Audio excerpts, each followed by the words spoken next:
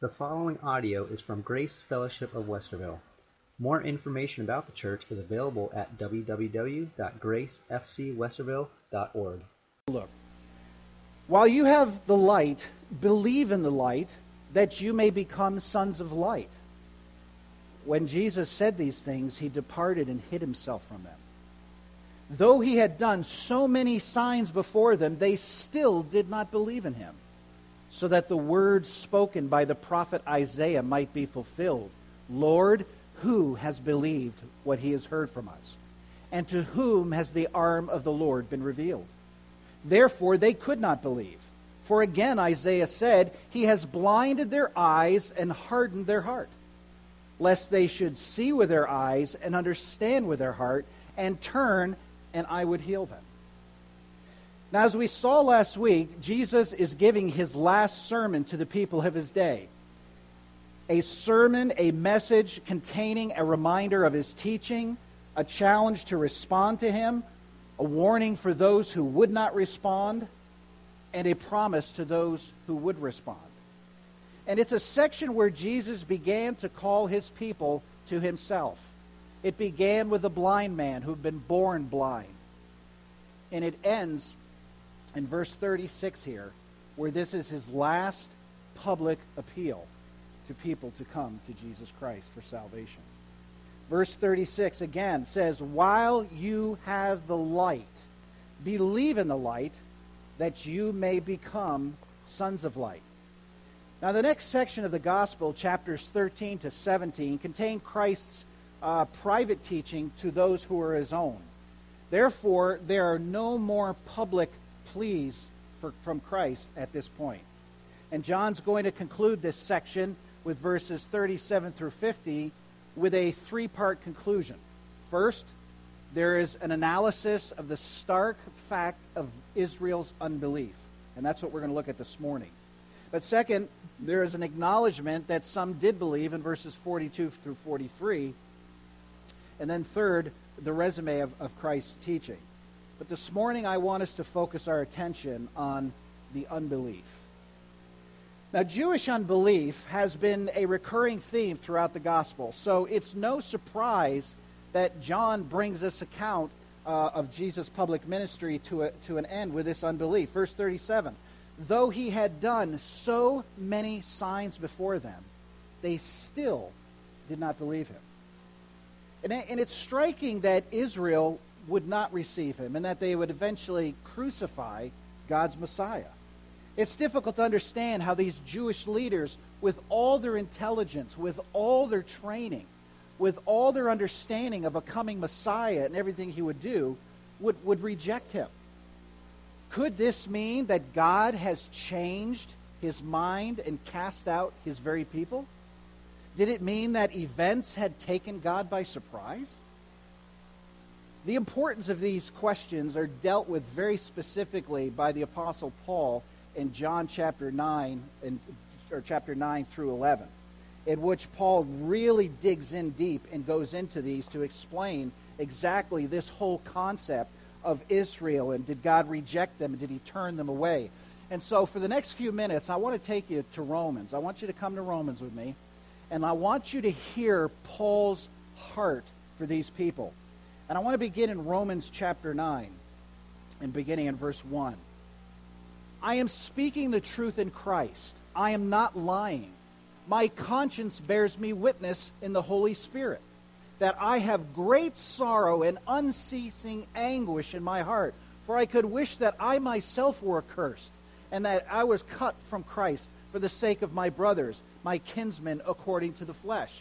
Here is a man who so loves his people that he would wish that he himself could lose his salvation in order that they might be healed. That's a man with incredible love for his people. Verse 4, they are Israelites, and to them belong the adoption, the glory, the covenants, the giving of the law, the worship, and the promises. To them belong the patriarchs, and from their race, according to the flesh, is the Christ, who is God over all blessings forever. Amen. So he recounts who these people are. Adoption belongs to them. Glory belongs to them. Covenants belong to them. The law, the worship. And not only that, the very Savior of the world came through them. This is the heart of Paul. Romans chapter 10, verses 1 through 4. Brothers, my heart's desire and prayer to God for them is that they may be saved. For I bear them witness that they have a zeal for God, but not according to knowledge. For being ignorant of the righteousness of God and seeking to establish their own, they did not submit to God's righteousness. For Christ is the end of the law for righteousness to everyone who believes. Verse 9. Because if you confess with your mouth that Jesus is Lord and believe in your heart that God raised him from the dead, you will be saved. That is the simplistic formula. And it was the same for Israel. And so Paul is just shouting to these people, shouting that God loves them, God chose them, they're his people, but you're not accepting his Messiah. Now, this will become very clear in Romans chapter 11, and hang with me because I'm going to read through the first 14 verses, but I think if you follow along, you'll begin to really sense what Paul is saying here. Verse 1, chapter 11. I ask them, has God rejected his people? By no means. For I myself am an Israelite, a descendant of Abraham, a member of the tribe of Benjamin. God has not rejected his people whom he foreknew. Do you not know that the scripture says of Elijah how he appeals to God against Israel? Lord, they have killed your prophets, they have demolished your altars, and I alone am left, and they seek my life. But what is God's reply to him? I have kept for myself 7,000 men who have not bowed the knee to Baal. So too, at the present time, there is a remnant chosen by grace. But if it is by grace, it is no longer on the basis of works. Otherwise, grace would no longer be grace. What then? Israel failed to obtain what it was seeking. The elect obtained it, but the rest were hardened. As it is written, God gave them a spirit of stupor, eyes that would not see and ears that would not hear, down to this very day. And David says, let their table become a snare and a trap and a stumbling block and retribution for them. Let their eyes be darkened so they cannot see and bend their backs forever. Now listen carefully to verse 11. So I ask, did they stumble in order that they might fall? By no means. Rather, by their trespass, salvation has come to the Gentiles, so as to make Israel jealous. Now, if their trespass means riches for the world, and if their failure means riches for the Gentiles, how much more will their full inclusion mean? Now, I am speaking to you Gentiles. Inasmuch then as I am an apostle to the Gentiles, I magnify my ministry in order that somehow to make my fellow Jews jealous and thus save some. So this is precisely what John is dealing with in this passage. Now, while John does not go into the depths that Paul does, John is carrying this same thought. John asks, why is it that the nation as a whole did not believe? The answer he gives is that the unbelief of the Jews is in accordance with prophecy. John chapter 12, verse 37 through 38. Though he had done so many signs before them, they still did not believe in him, so that the words spoken by the prophet Isaiah might be fulfilled. Lord, who has believed what he heard from us, and to whom has the arm of the Lord been revealed? So this is very significant because the prophecy that John quotes are the opening verses of Isaiah chapter 53. The chapter begins with, who has believed our report, and to whom has the arm of the Lord been revealed? And the answer is no one. Because Isaiah 53:3 then says, he was despised and rejected by men, a man of sorrows and acquainted with grief, and as one from whom men hid their faces. He was despised, and we esteemed him not. So this is so remarkable because the Messiah was to speak such great words and perform such amazing miracles. the message was not believed. The signs or the miracles were not interpreted. And John also indicates that Jesus spoke wisely and acted powerfully, yet the people of his time did not respond to him. However, John's question of Isaiah cannot be construed in any way to lessen the responsibility of men and women to accept Christ. It's true, by their disobedience, the people of Christ's day fulfilled Scripture. In fact, verse 38 said, so that the word spoken by the prophet Isaiah might be fulfilled. Lord, who has believed what he heard from us, and to whom is the arm of the Lord been revealed? So it is also true, as the next verses show, and as a result of their disobedience, God increasingly blinded their eyes so they could not see or understand or be converted. Look at verse 39 to 40. Therefore they could not believe, for again Isaiah said, he has blinded their eyes and hardened their heart, lest they see with their eye and understand with their heart and turn, and I would heal them. But understand that John does not minimize human responsibility. Consequently, the theme of the passage is more marveling that the people of Christ's day could disbelieve, particularly with the amazing miracles in the words of Jesus. How could they simply miss it? So, in view of this emphasis, we really need to take a look at a word, okay? And the word is found in verse 38, and the word is that. So that the word spoken by the prophet Isaiah might be fulfilled. Now, the word can mean in order that, which would tend to put the blame for their unbelief on God. But it can also mean so that or consequently. So then, the verse may be translated, they believed not, consequently, the saying of Isaiah was fulfilled. John's point is not that God made them disbelieve, but rather that we should not be surprised by their disbelief because it had been prophesied beforehand. Anyone who is away from God is away because of his or her own decision. Men and women departed from God in Adam, and they remain cut off from God because they prefer their own will to God's will, and they will not have Christ to be their Savior.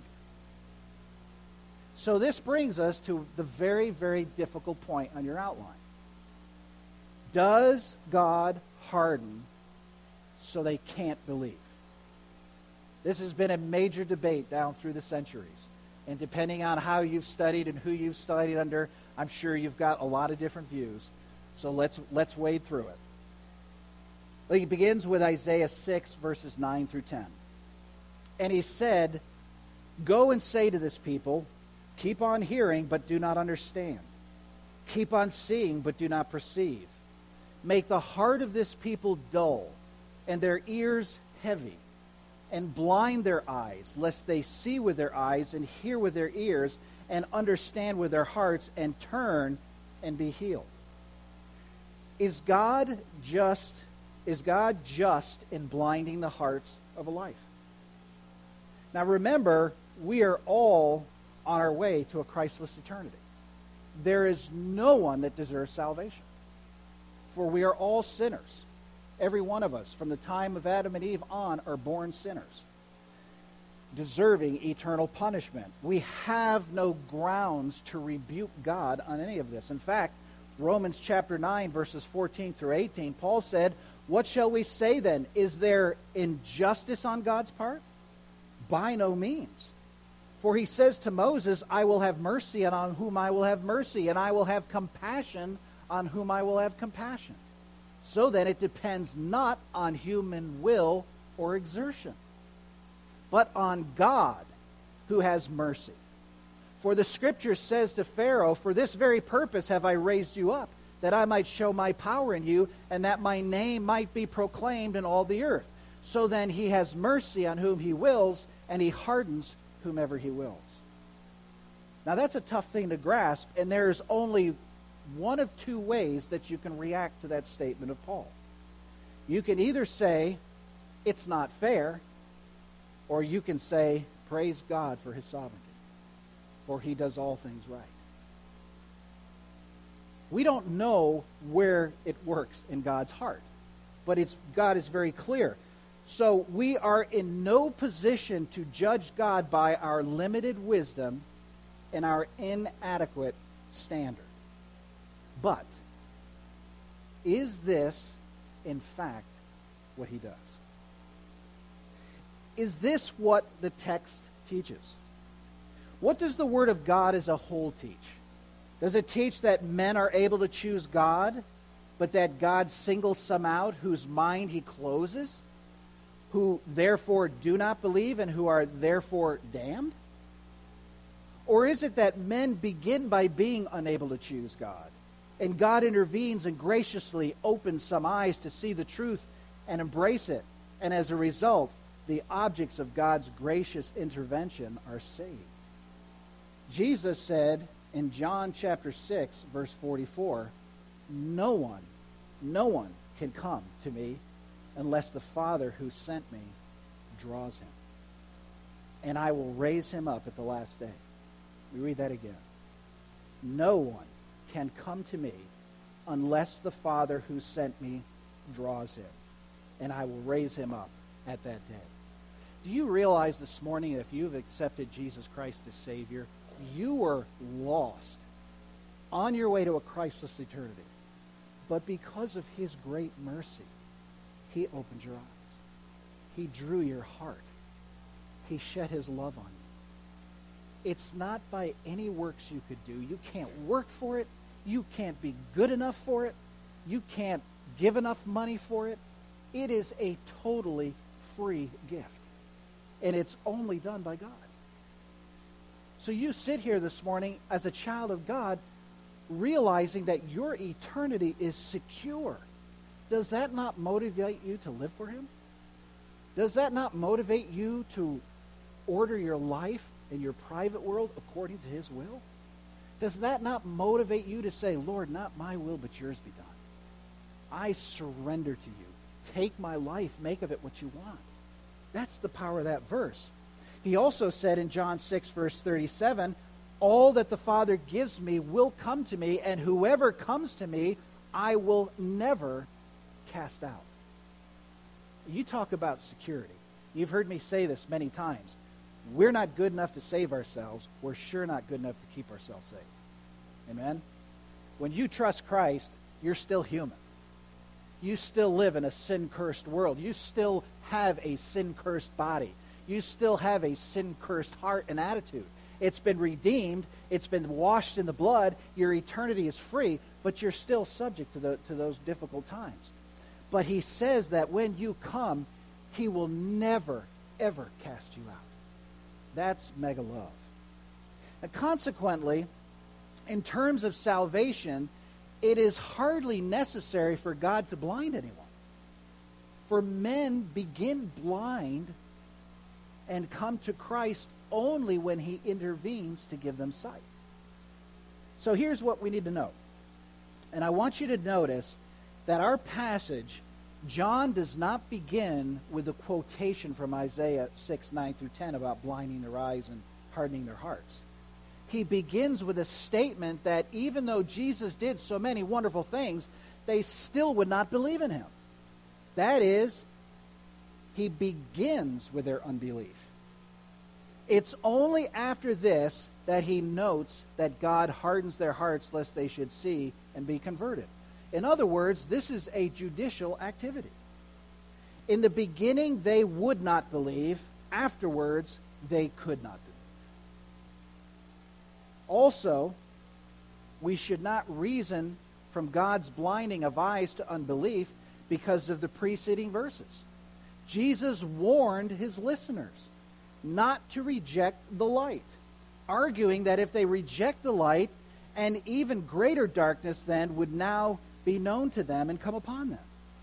This is not a darkness that causes unbelief, but rather a darkness that results from it. It is a working out of God's just law by which faith leads to greater faith and unbelief leads to greater unbelief. Paul spoke in Romans 1 about sinners who God gave them over to their sin. If God does this, these are spiritual judgments. It is a result of refusing to heed the light.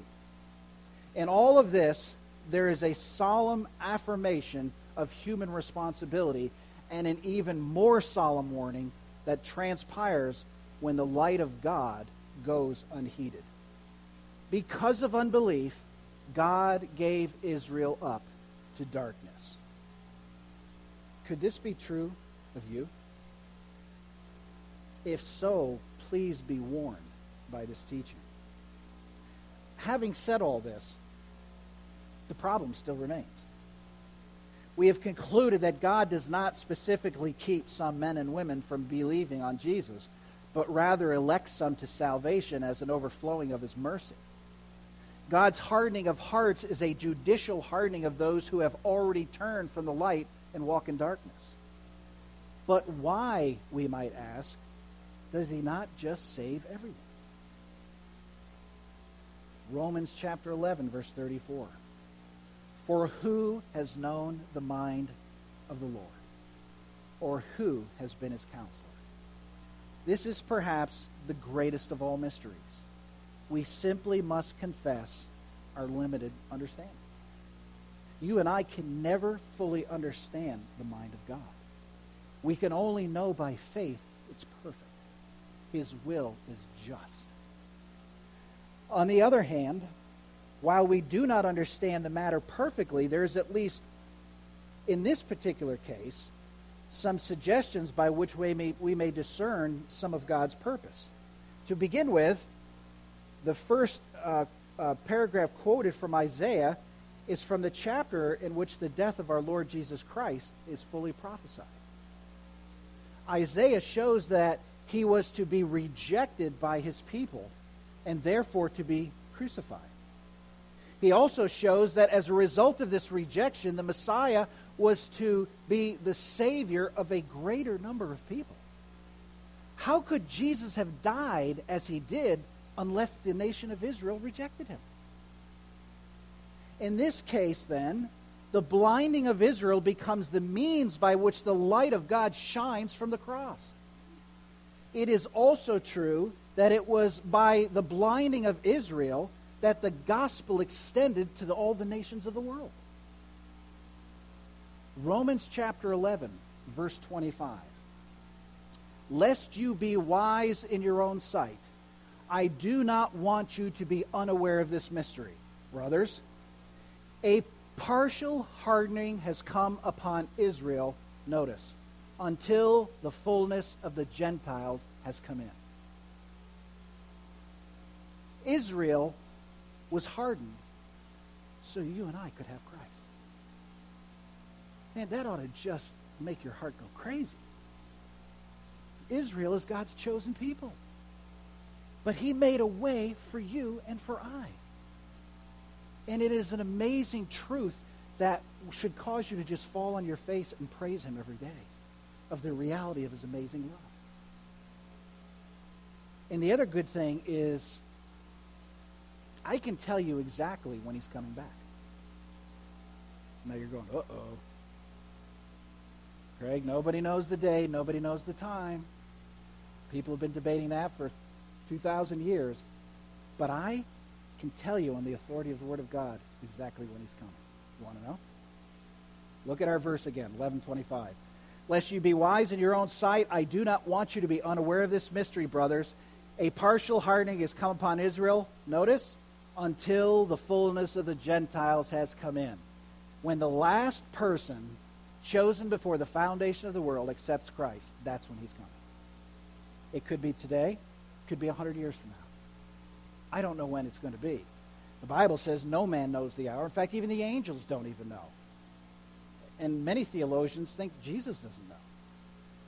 But at the appointed time, the Father will say, go and get your bride.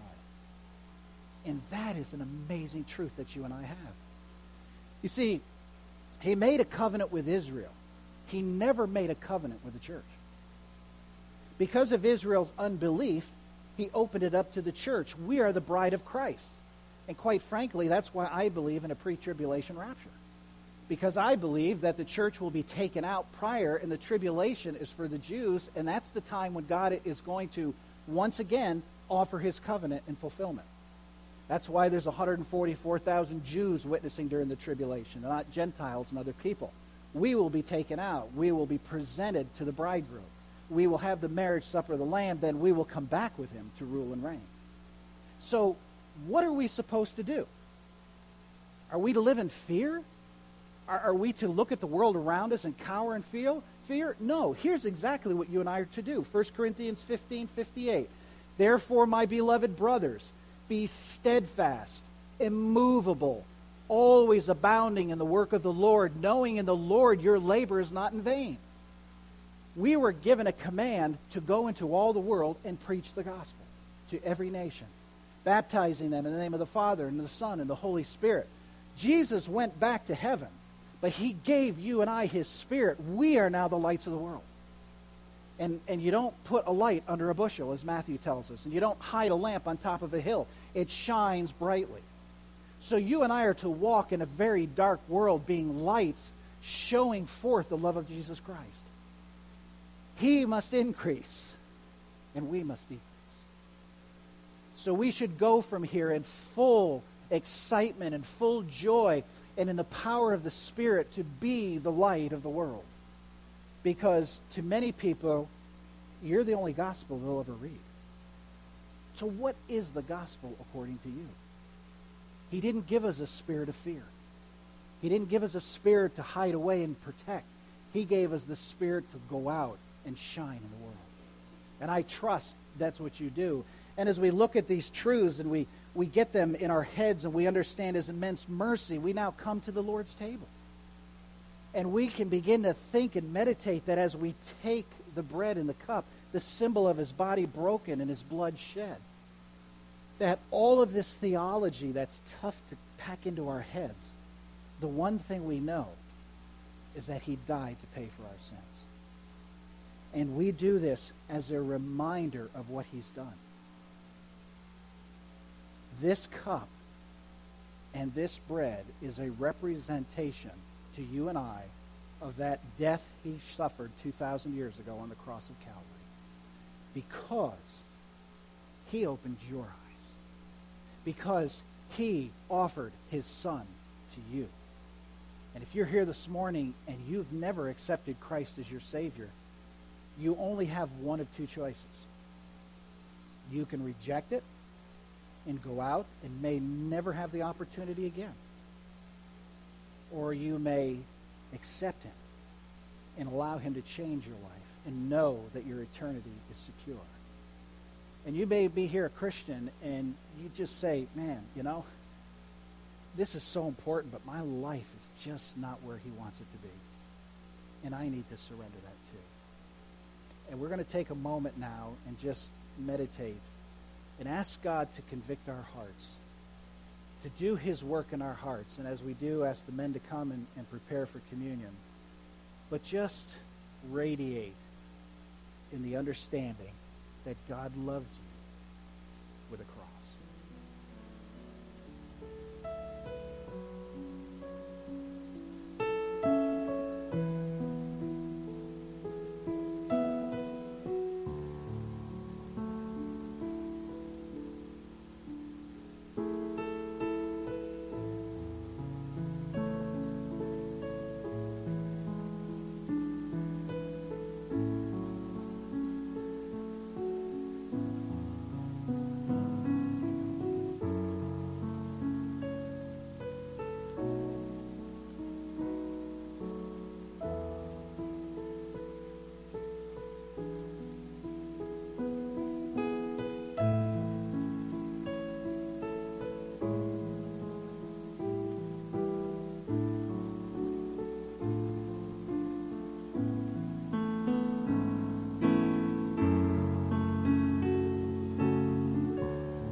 I just pray that you would continue the work in the heart of each one of us. You know each individual heart. You know the desperate needs of some. You know the encouragement that others need. Help help them to know your love in a way that is new and fresh. Help them to understand that you are love itself. I pray that you would just keep our hearts close now as we partake in this communion. In Christ's name.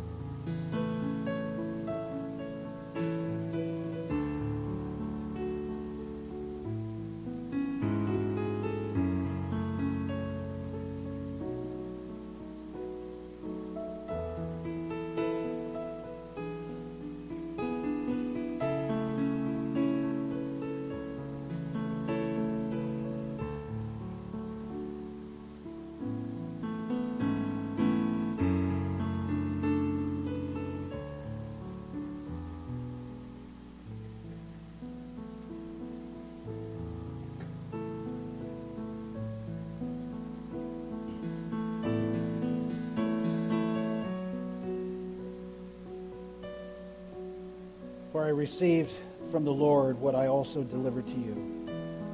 That the Lord Jesus, on the night when he was betrayed, took bread, and when he had given thanks, he broke it and said, "This is my body, which is for you. Do this in remembrance of me."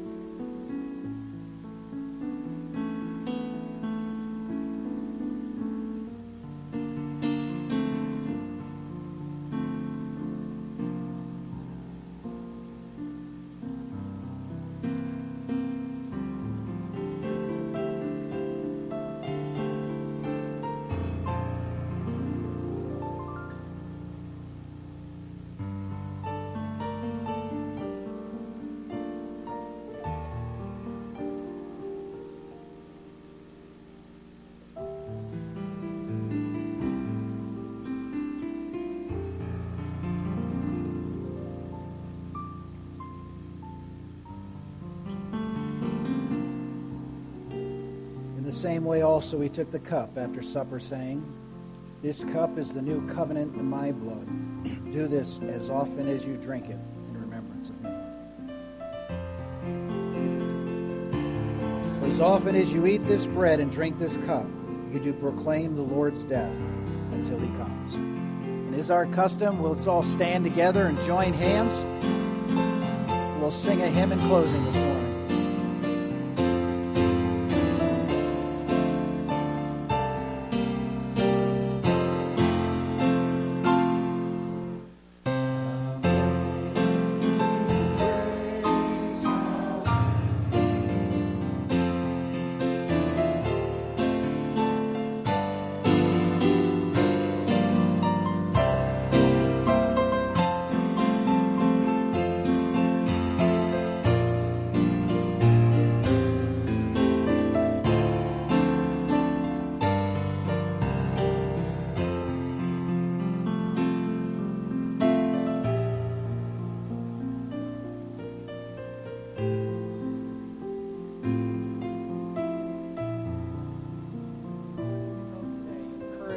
Strengthen us. Allow us to know that you desire to live through us and to control us, that we might be used of you to show the light of Jesus Christ in a dying world. We'll praise you in advance for what you're going to do. And all God's people said,